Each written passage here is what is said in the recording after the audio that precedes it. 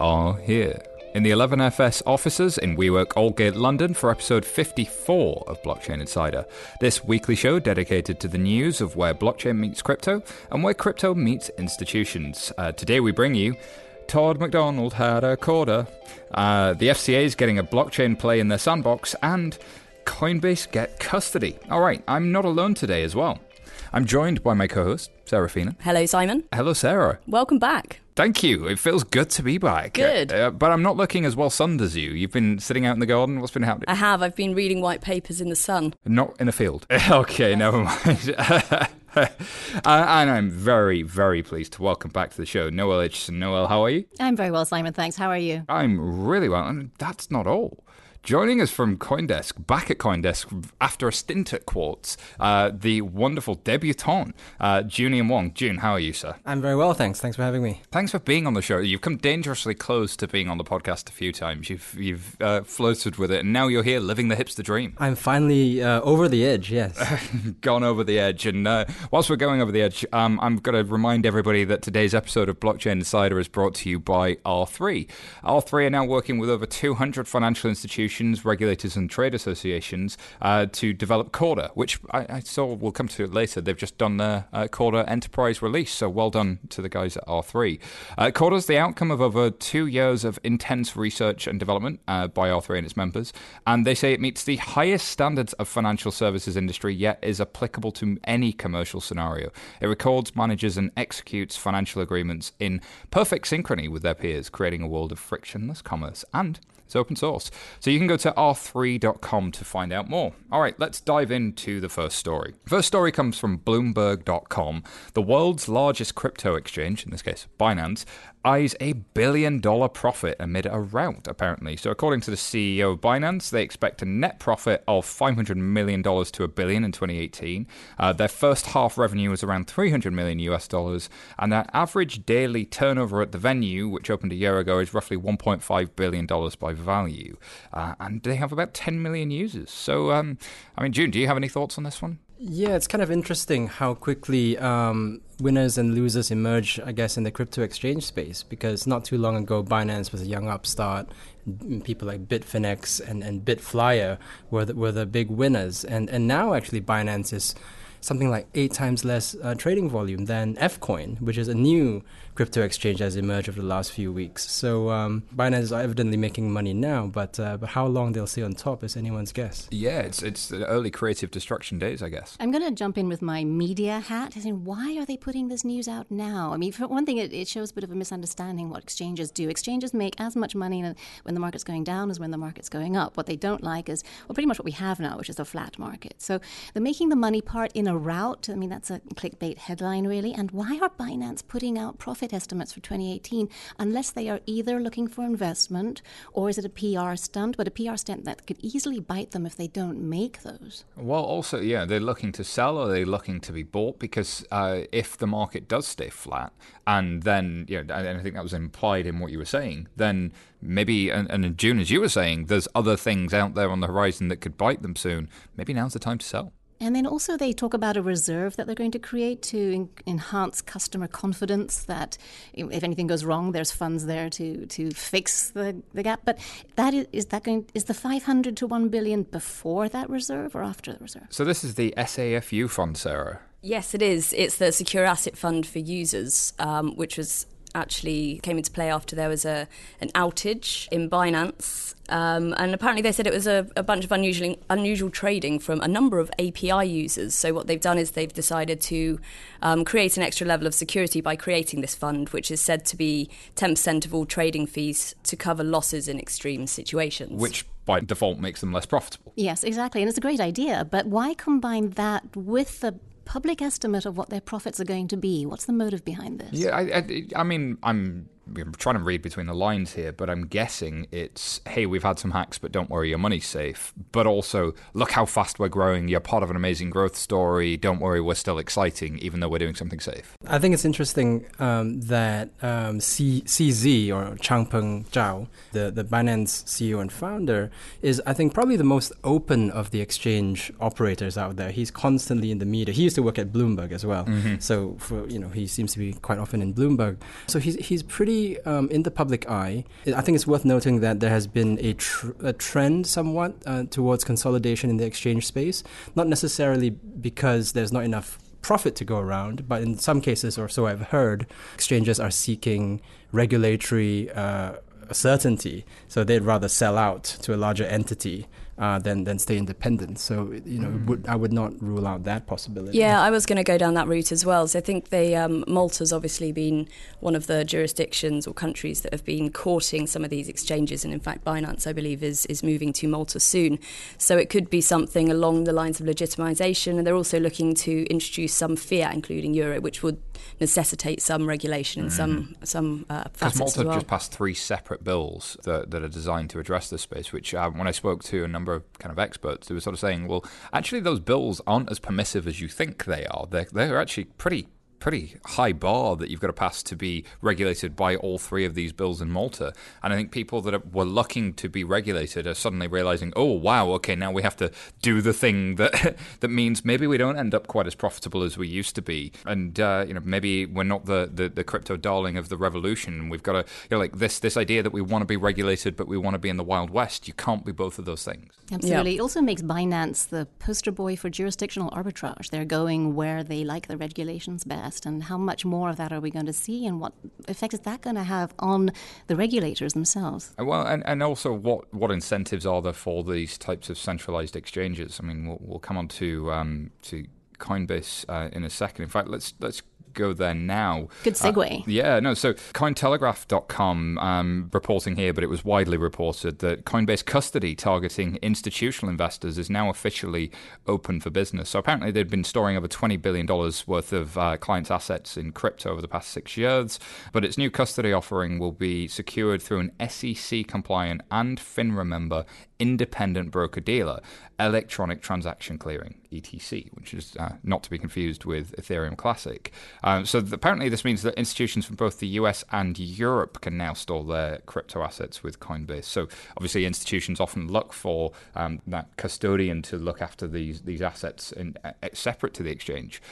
I'm interested, Noel, talk me through why an institution wants to see somebody doing this custody role, because part of the original thing with crypto is you can be your own custodian, you would custody your own assets, but this is quite different. It's very different. Institutional funds, by their own rules and often by law itself, cannot hold their own funds. It has to be with a registered custodian for safety, for transparency, and to check all the compliance regulation. That is only separation of concerns for a lot of it. Like if the same person's trading my money as holds my money, they could potentially do a whole bunch of stuff without me knowing about it that's to their benefit and not to my benefit. Totally, and there's 2 very interesting threads going on here. One, the institutions, it has been long said, are waiting on the sidelines for an institutional custody product to their liking. So here we have what potentially could be said institutional custody product to their liking, and the market hasn't moved. What I think is happening is that for our sector, Coinbase is a blue chip. But Coinbase is not a blue chip for the fund management sector, for the asset management sector, and they are still waiting for the State Streets and the BNY Mellons to offer crypto custody. They are the names they're comfortable working with. And while Coinbase will do very well on this, I'm sure it'll be a very strong business line for them. The big funds, the big hedge funds and the pension funds are probably going to keep on waiting a bit more until names that they're comfortable with, names that they're certain will have their assets guaranteed if necessary, will enter the market. Because also we have to remember that ETC is also not exactly a blue chip. Well, and this is the point. They've had their fair share of challenges with the regulators in recent years as well. So it was an interesting choice of partnership here. I mean, June, did you have any thoughts on this one? Yeah, maybe coming at it from a slightly different angle. I was in Zug recently at the TechCrunch event and talking to some VCs who are looking to get into the space. And, custody is also an issue that they have, right? So if they want to invest in tokens, right now, a lot of them are doing it themselves, which I believe is also what a lot of small crypto hedge funds are doing. So literally, keeping your private keys and your recovery seeds in safes and so on. So I wonder if this is a need that is also being met for the growing VC interest in the space. Oh, it's probably they're the client here rather than when they say institutional investors. What institutional investor do they mean? Do they mean the pension fund or the sovereign wealth fund, or do they mean the VC fund? Those are 2 very different animals. Interesting set of questions for sure. June, when you were at the Zug TechCrunch event, did you catch one of the things that Vitalik came out with, which is centralized exchanges need to burn in hell? I don't know if you caught this statement, which I thought was quite fun.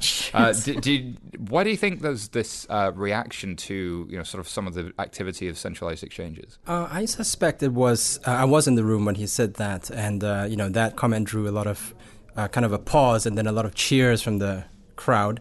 A lot of Ethereum supporters were in the room. I suspect it was because of the Fcoin growth in volume. So Fcoin is running this thing where they're asking people to send tokens to a particular smart contract address, and that's clogging up the Ethereum network.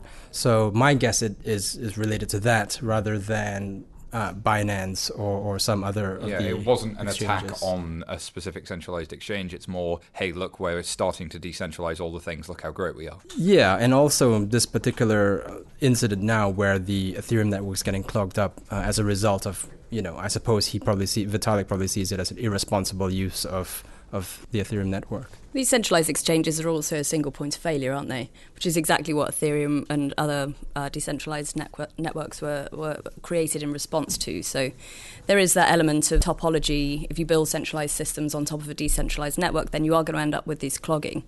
And it's certainly an ideology play anyway. Yeah. It's an interesting. Why did he do this? Again, speaking to the motivation, why would he say something like that when when Ether is largely still traded on centralized exchanges? I guess very little of what Vitalik says comes down to the price, right? I mean, he's much more idealistic than price driven. That's my read anyway. That said, also to be consistent with this position, if indeed he was commenting on Fcoin clogging up the Ethereum network, we didn't see a similar edict against CryptoKitties when CryptoKitties did this. So I wonder why the inconsistency there. Yeah, that's an interesting point. And also CryptoKitties as a smart contract was somewhat centralized. So great that I've got this decentralized platform running this unstoppable code, but I've only got one developer with an API key who can change the code. So now I've centralized the developers. So ultimately it's kind of it's whack-a-mole for centralization a little bit at the moment. It's kind of an interesting challenge. And quite antagonistic as well. Burn in hell is kind of extreme. Yeah, I think he was somewhat tongue-in-cheek when he said it in context. But actually that Zug TechCrunch conference was interesting. A lot of interesting tidbits came out of that. I watched a little bit of it on YouTube, and it's well worth a look. All right, next story comes from, CoinDesk.com, given we have two CoinDesk folks here with us.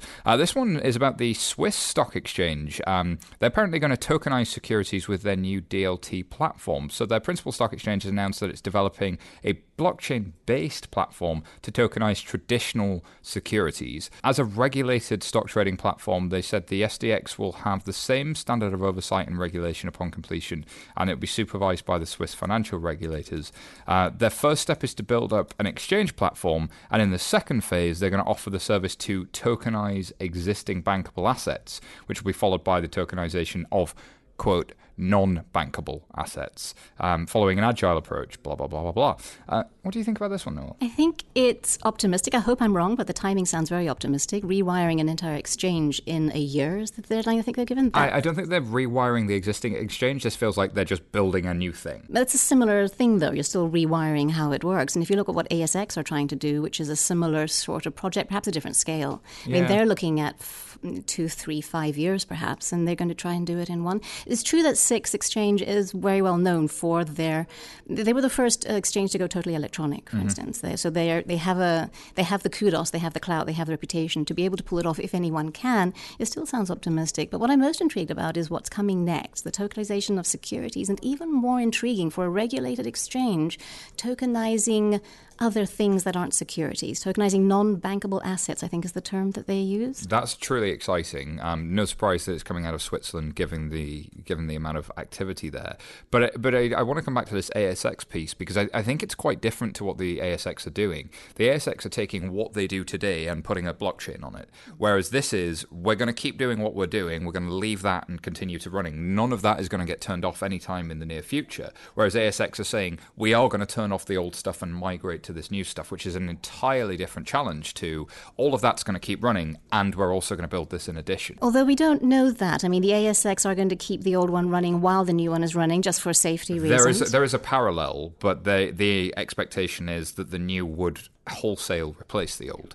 Whereas I don't think that, well, and it may be the case, but it's not been outlined here that there is an expectation that this would ever replace, or in the foreseeable future would replace what's there. This is an addition to rather than a replacement of, which possibly makes it why they can move quickly.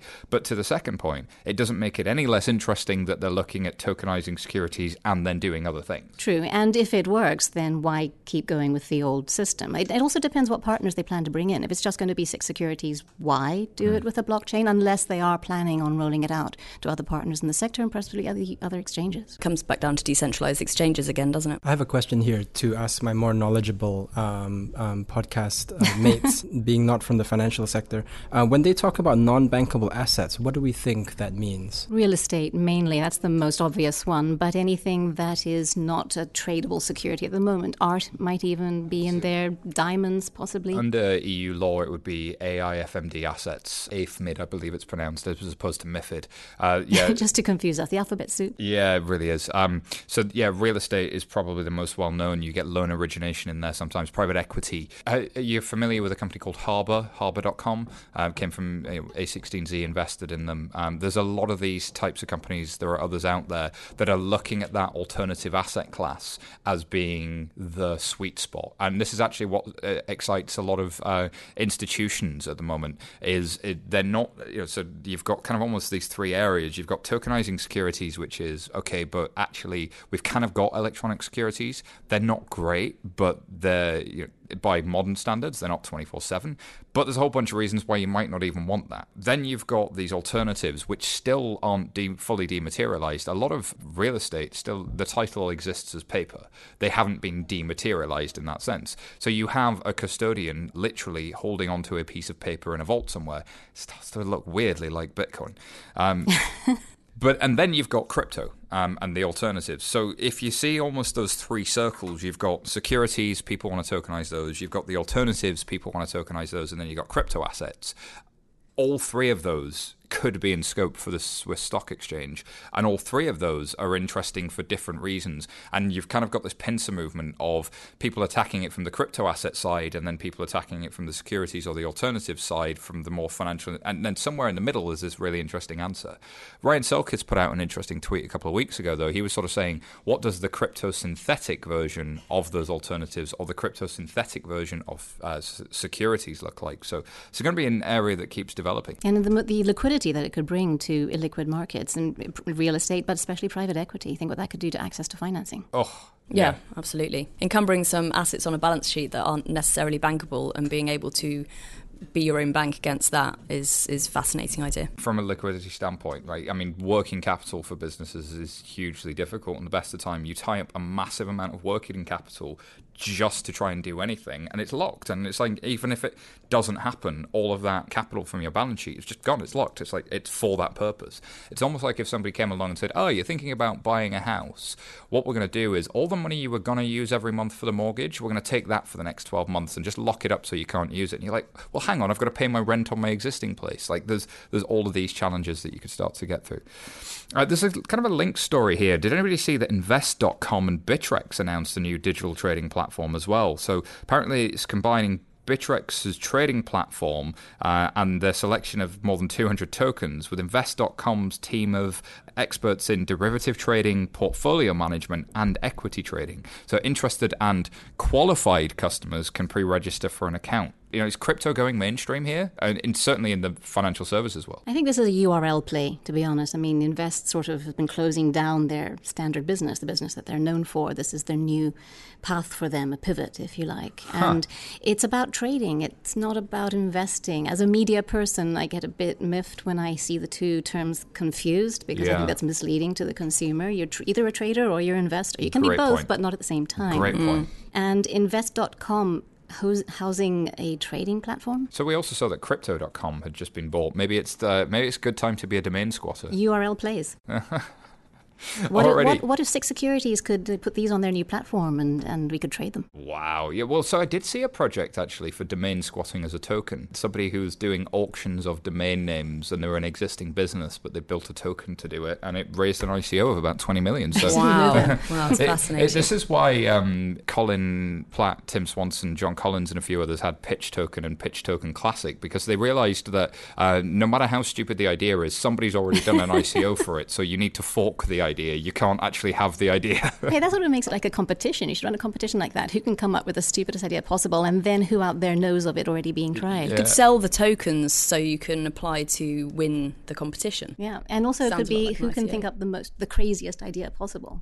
Let alone the stupidest idea, but the craziest one. I think we've just got a new game for our next live Blockchain Insider show. Exactly. Watch out for it here. All right, Coindesk.com has another story here. Apparently, filings have linked the crypto exchange Bitstamp to game maker Nexon.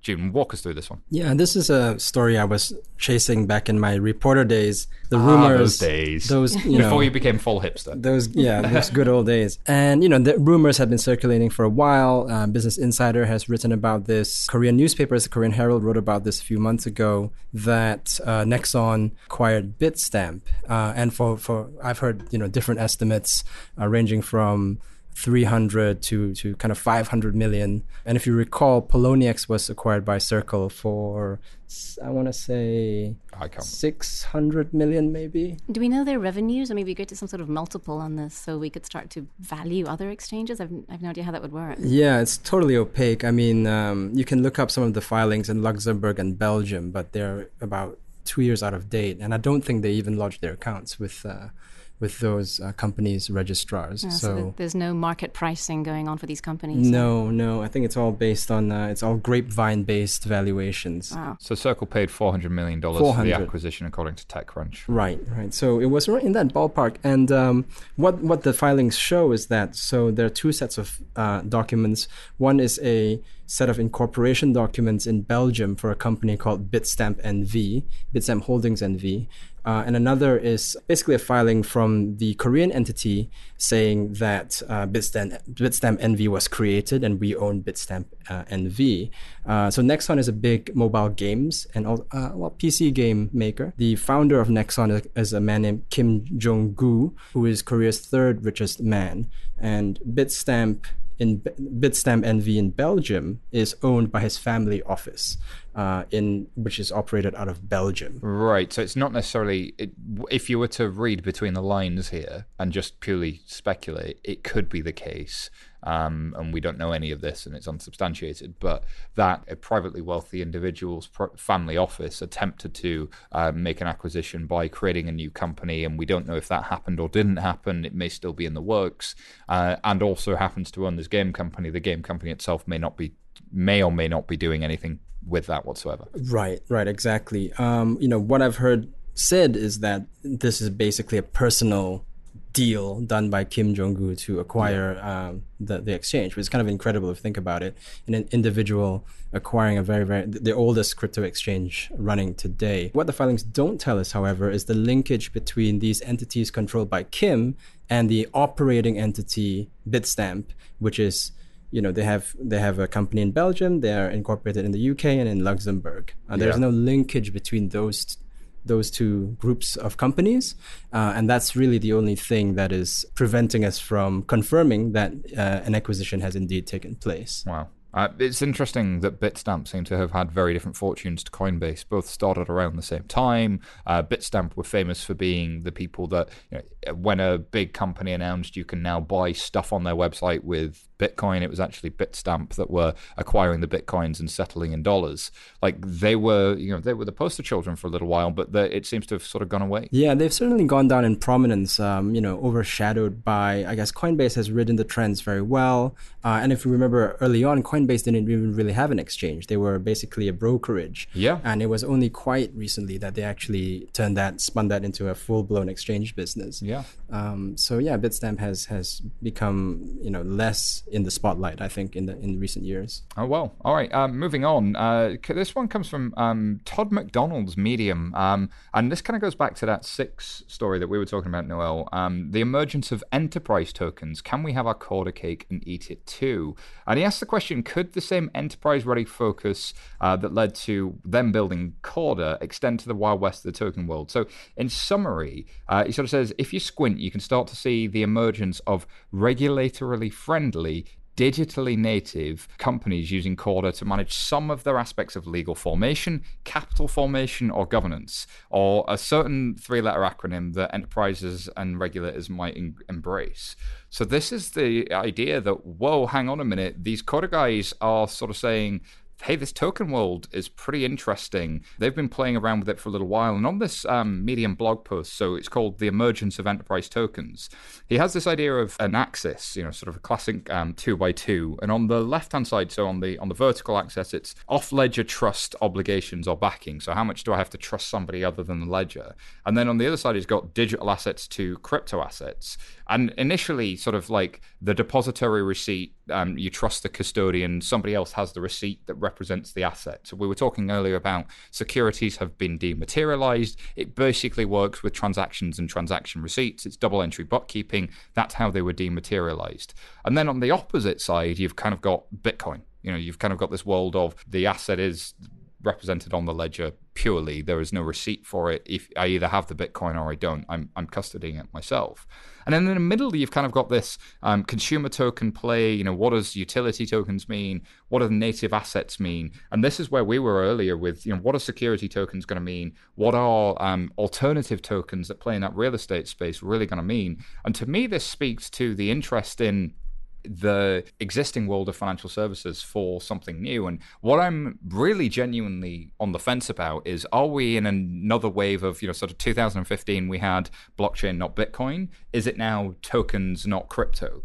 Are we making the same mistake again here, or have we now found the convergence point between DLT and crypto? It's fascinating to see how the vocabulary is emerging since 2015, and even what we called blockchain back then, we're not always calling that blockchain anymore. The vocabulary really is evolving. And even speaking of vocabulary, in Todd's post, one thing which I recommend everyone read, one thing he does, which I was very intrigued by, is that he's decided that they are not utility tokens, they are consumer tokens, which when you think about it, does open up the playing field a bit and gives a better description really of what they are. Combine that with what he was hinting at about them being used for governance, ownership of projects, responsibility, custody of ideas, or something like that, then consumer tokens within an enterprise starts to take on a very interesting slant. And the idea of the consumptive nature of those tokens, to give it its credit, it was actually the Brooklyn Project and Pat Baraducci who coined that term. Todd here references the taxonomy done by Global Digital Finance, which, disclosure, I'm a founder of.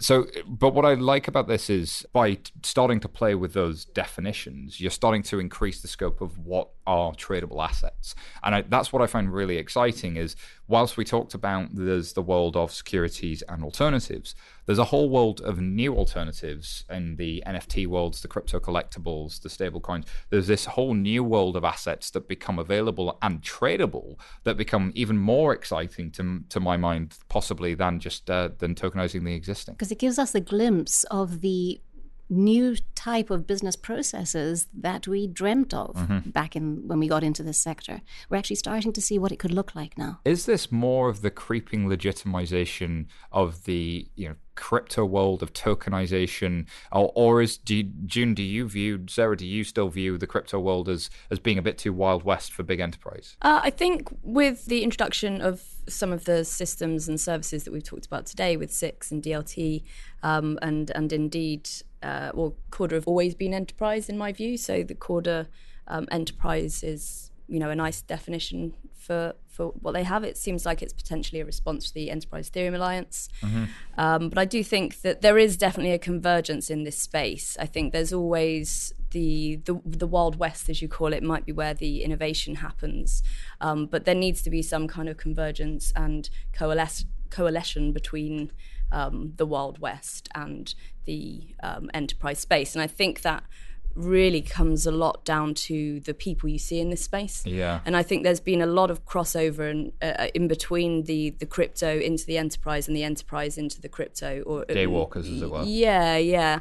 And I think that sharing of knowledge actually is really what's driven the maturity of this market and then potentially the convergence too. Yeah, because June, I really appreciate your views on this. You've sort of sat back from the space for a little while and you saw the blockchain, not Bitcoin movement come along, and then sort of as you look at the market now, do you think that the crypto world, as it talks, some of the crypto community talks about wanting regulation, some of the crypto community talks about wanting institutional capital, do you think we can get to the point where the compromises would be made on both sides to find that middle ground? And is Todd hinting at that here? I feel like the crypto world continuously surprises us with its capacity for, let's call it, regulatory arbitrage. Because with the rise of things like Binance and Fcoin, you kind of think, well, how much bigger can an exchange business be, or like what innovations can come out of it? And lo and behold, now we have token exchanges with their own tokens and various listing models and so on. So it feels as though the portion of the pie containing the Wild West keeps getting bigger. Yeah. But also the overlap is actually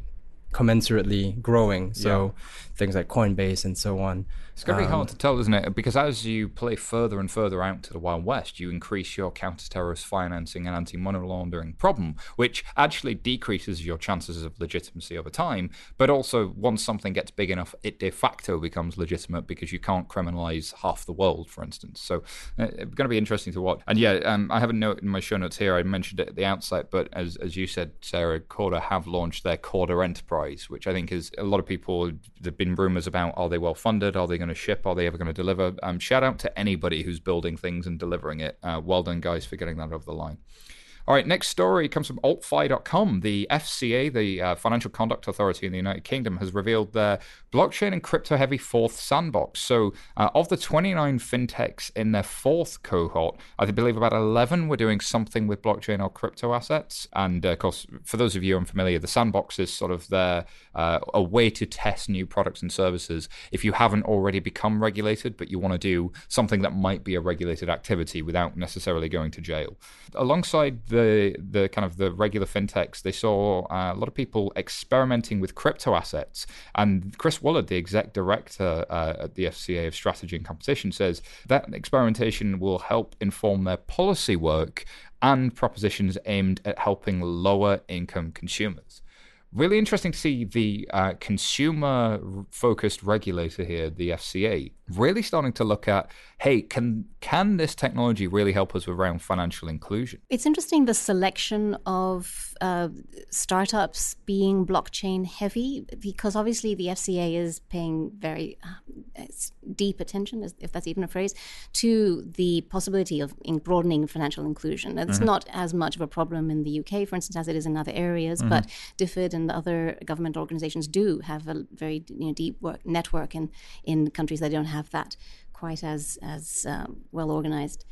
What's interesting is the question, is the heavy emphasis on blockchain projects in the FCA cohort an FCA bias, or is it just that there are more blockchain startups and it's evenly balanced? I think it could be a little bit of both. I remember going to a panel discussion, I think it must have been a couple of years ago now, and it could have been just after cohort 1 had been announced with the FCA.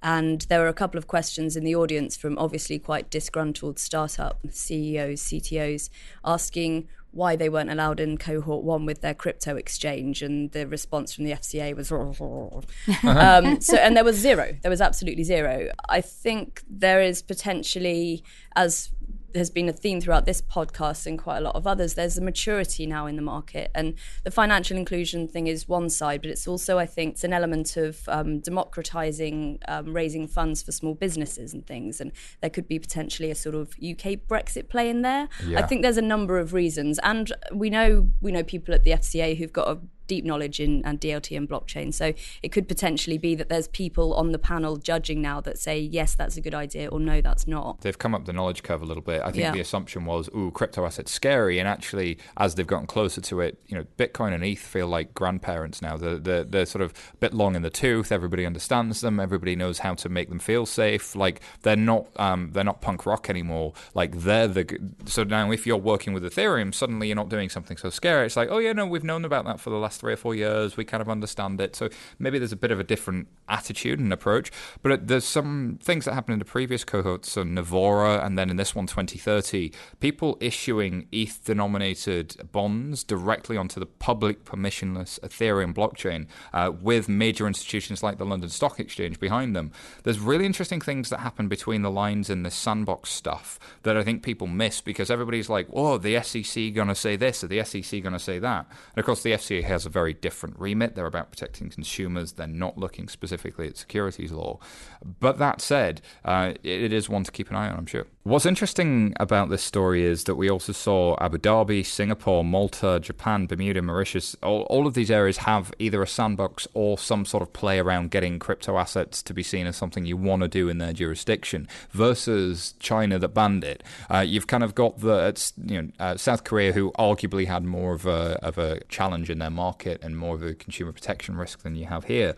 But you've seen this bifurcation of approach of, hey, there's a lot of crypto asset money out there, you should probably do it here, versus like, hey, this is scary, we'd wish it'd go away. And you kind of got the US in the middle, like, just follow the rules, guys. Like, it really diverse set of approaches coming together, and it's going to be interesting to see how the next few months play out. Especially given what we talked about earlier about the jurisdictional arbitrage, which is becoming a thing. Right, so how are they going to coordinate? You know, the FSB and IOSCO, I know, are looking at getting together. They publicly stated that at the G20 on the 20th of July, they will be starting discussions about the process for harmonizing this stuff at the global level. But that's not going to be easy. No, ambitious, very ambitious. Just on the sandbox level, I know the FCA and the Singapore Monetary Authority, which plays a dual role of kind of central bank and regulator, they have a kind of bilateral sandbox deal in place. Yeah, the FinTech Bridge. The FinTech Bridge, yeah, which is interesting because, you know, we're holding our consensus conference in Singapore in September, the first edition outside New York, and the central bank will be giving a keynote at the conference. So it'll be interesting to see if they have any announcements or new thoughts on, I guess, regulating crypto assets. Singapore has always been very thoughtful when it comes to its regulations in this space. I hear a lot of people that I speak to in the community really think that it's well considered. It's not a low bar at all, but it's actually a very thoughtful bar that they've gone for. And that FinTech Bridges program is also extended to Australia and a couple of other places. The idea being, if you are regulated and authorized in the UK and you come through the sandbox program, de facto you would have at least a leg up, if not be 80% of the way there in Singapore and Australia, and vice versa, which for a startup business that then wants to expand internationally could be extremely valuable. Or as a business that's dealing in an asset class that is global in nature, like crypto assets, you're also in a potentially interesting place jurisdictionally. So I think the FCA a couple of months ago announced they're starting to do a global sandbox. So they're actively looking to partner with as many jurisdictions as possible. So the FCA has been a real thought leader in a lot of this sort of stuff when it comes to fintech for quite some time.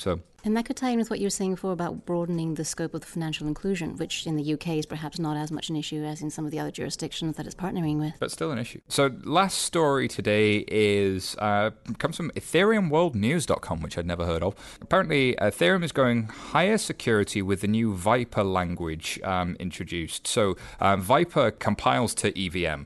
And famously, Solidity had been the language that was used before, which was a bespoke language that had a number of issues. And essentially, by cutting out a number of things like recursion and several other bits and pieces, class inheritance and a few of the features of Solidity, they've apparently been able to make smart contracts that are simpler and higher security. And of course, security is imperative. The amount of hacks we've seen where they have sort of taken a smart contract and post-fork or whatever else, basically taken advantage of those features in the language. And technically, you can be Turing complete without recursion and several of those other features. It's designed to be very Python-alike, and the highest level of security is needed. Apparently, Viper will come in hand. And smart contracts holding patient health metadata, that kind of stuff where you need absolute security, it's going to be really important. And I think, again, Vitalik gave a shout-out for this as one of the projects he's really excited by in Zug, June. Yeah, absolutely. I think it's one of a raft of kind of quite foundational foundational projects that are ongoing, in the Ethereum world, along with EWASM, which is the Ethereum WebAssembly virtual machine, which is a whole new virtual machine that people want to do that will run WebAssembly in addition to other things. That opens it up to, you'll be able to write almost in any language, and it'll compile to the new virtual machine. So it's one of the big things that are going on alongside all the protocol level, the network level stuff like sharding and so on. But I guess one big question is kind of like, when is all this stuff going to be available for people to use?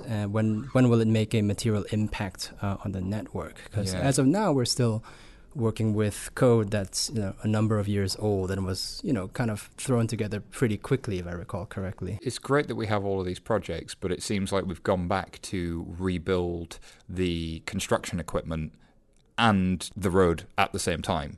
So it's kind of like... while the car is going along it. Yes. While the car is going along. We certainly welcome this from an enterprise space. I think having language and tools that are able to offer things like formal verification and security and auditability are key when it comes to being able to audit smart contracts. It's just... we really welcome this as an Ethereum project, and there's a few other domain-specific languages that are being released soon, to your point, when out there, like Axlang, for example, and Flint, I believe, or a couple of others. So it's exciting to see, and I think it just ties into the maturation of the industry again. What's interesting is the difference in approach. There was a great Gartner slide that I tweeted earlier. I don't know how it was leaked, but Richard Brown from R3 had it on his blog post, and I found it, and it was sort of saying, what are enterprises looking at in terms of, what are they using in terms of platform? And proprietary platforms in 2017 and Ripple were quite high, and then in 2018 it seems like Corda's grown significantly, but so is Hyperledger and so is Ethereum, making up more than 80-90% of kind of enterprise projects. So it's very much become a three-horse race in the enterprise space. But you've got very different approaches. Hyperledger is this bucket of code bases in which Fabric is moving very quickly, but there are all of these projects in and around it that support it. You've got the Burrow project in there that kind of almost makes it somewhat Ethereum relatable and has some EVM elements to it. So that's really interesting and evolving.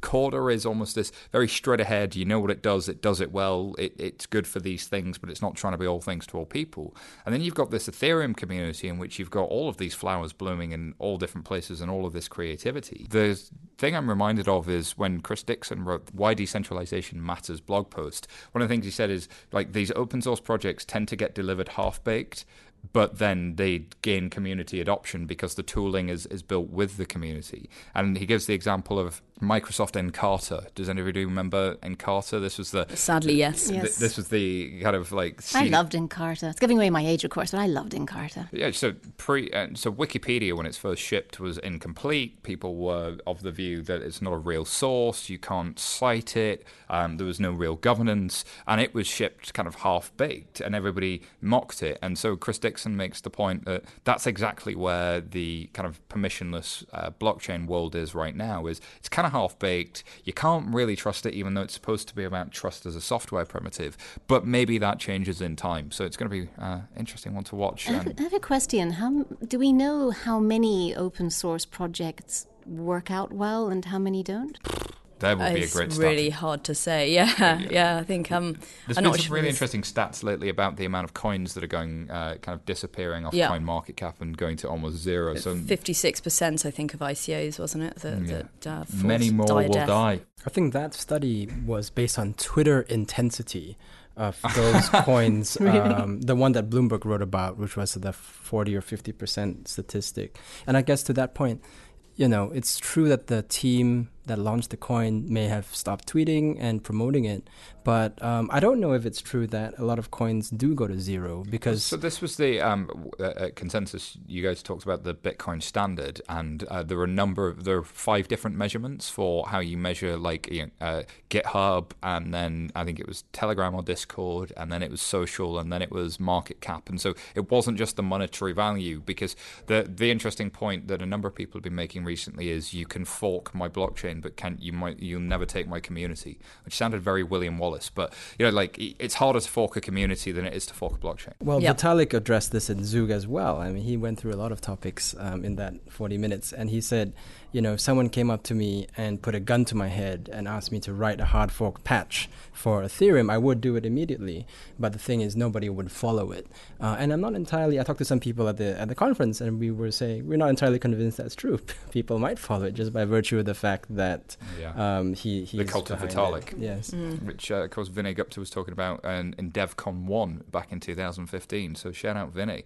All right, we're up against it on time. Picked out a story here that we didn't have much time to cover, but I just saw it at the last minute and threw it into the show notes. So apparently, mining giant Bitmain have been valued at $12 billion in a new funding round. So that was apparently closed, and Bitmain itself are also investing $50 million into the maker of the Opera browser.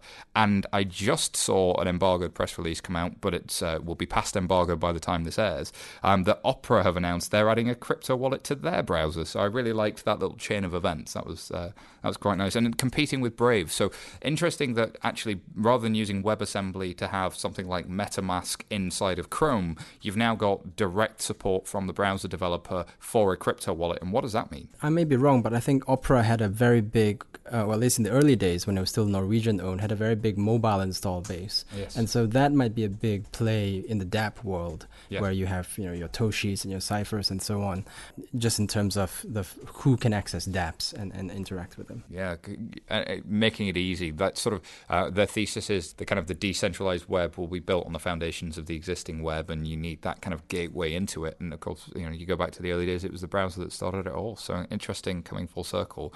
There's a story where apparently one of Facebook's most senior engineers just became the director of engineering for blockchain. So are they the incumbents, and can they disrupt themselves?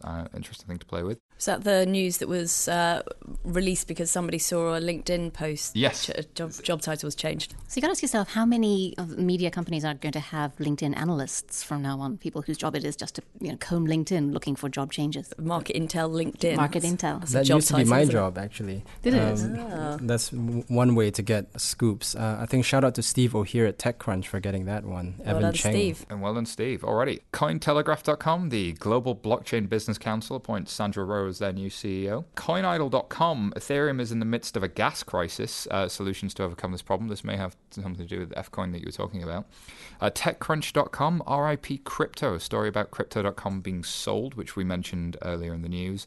And Bitcoinist.com, IBM apparently secured $1 billion Australian dollar, quote, blockchain deal. A lot of suspicion about this actually being $1 billion deal to do stuff they were already doing with the government, and they threw a tiny bit of blockchain in there and mentioned that, and people are maybe overhyping it just ever so slightly. Alrighty, it's time for Tweet of the Week. Tweet, tweet, tweet, tweet. It's the Tweet of the Week. Tweet of the week. All right, this week's tweet of the week comes from Jameson Lopp at Lopp on Twitter. Always worth following. If you don't, I would highly recommend it. And he notes here that there have been 23 physical attacks targeted against crypto owners catalogued thus far. 10 of them occurred in the past 6 months. Seems to be strong evidence that the rate of physical attacks is accelerating. So any thoughts on this one, June? That's an interesting one. You kind of had a little bit of this at DevCon 3 in Cancun. So I was in Cancun, and one of the, there were a couple of attendees reported being kind of harassed or shaken down for funds, not necessarily because of crypto, but there was a tension, a fear in the background.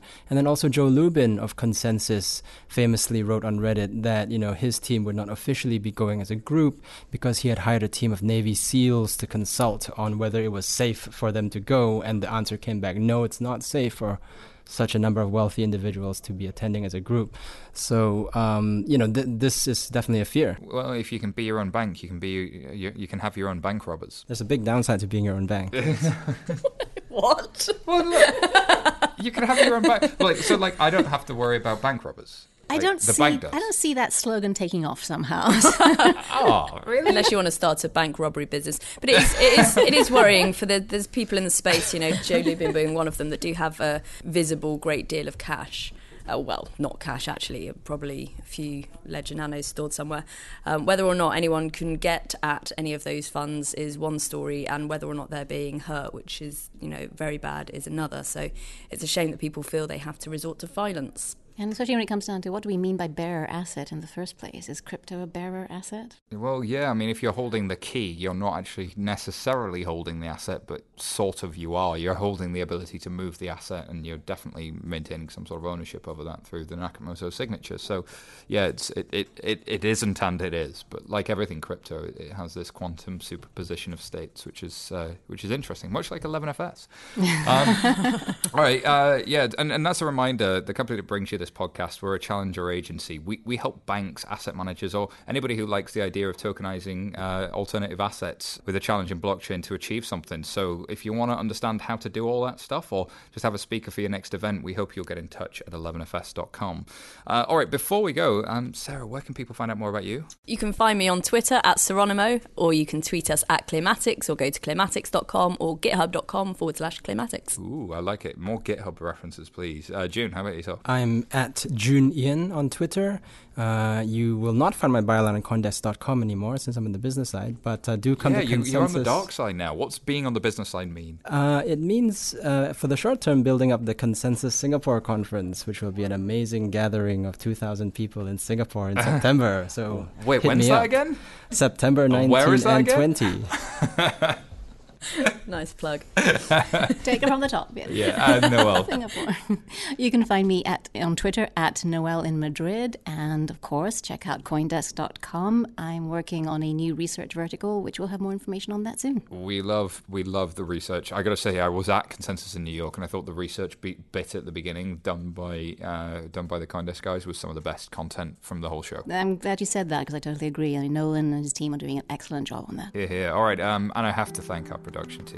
Laura Watkins, our amazing producer. Holly Blaxill, our editor and assistant producer. Petrit Barisha. Yes, I finally said Petrit's name right. Okay, thank you for listening. If you like what you heard, please subscribe to this podcast. Leave us a review on iTunes and spread the word. Tell your friends and colleagues or anybody that just passes you in the street, just grab them and make them listen too.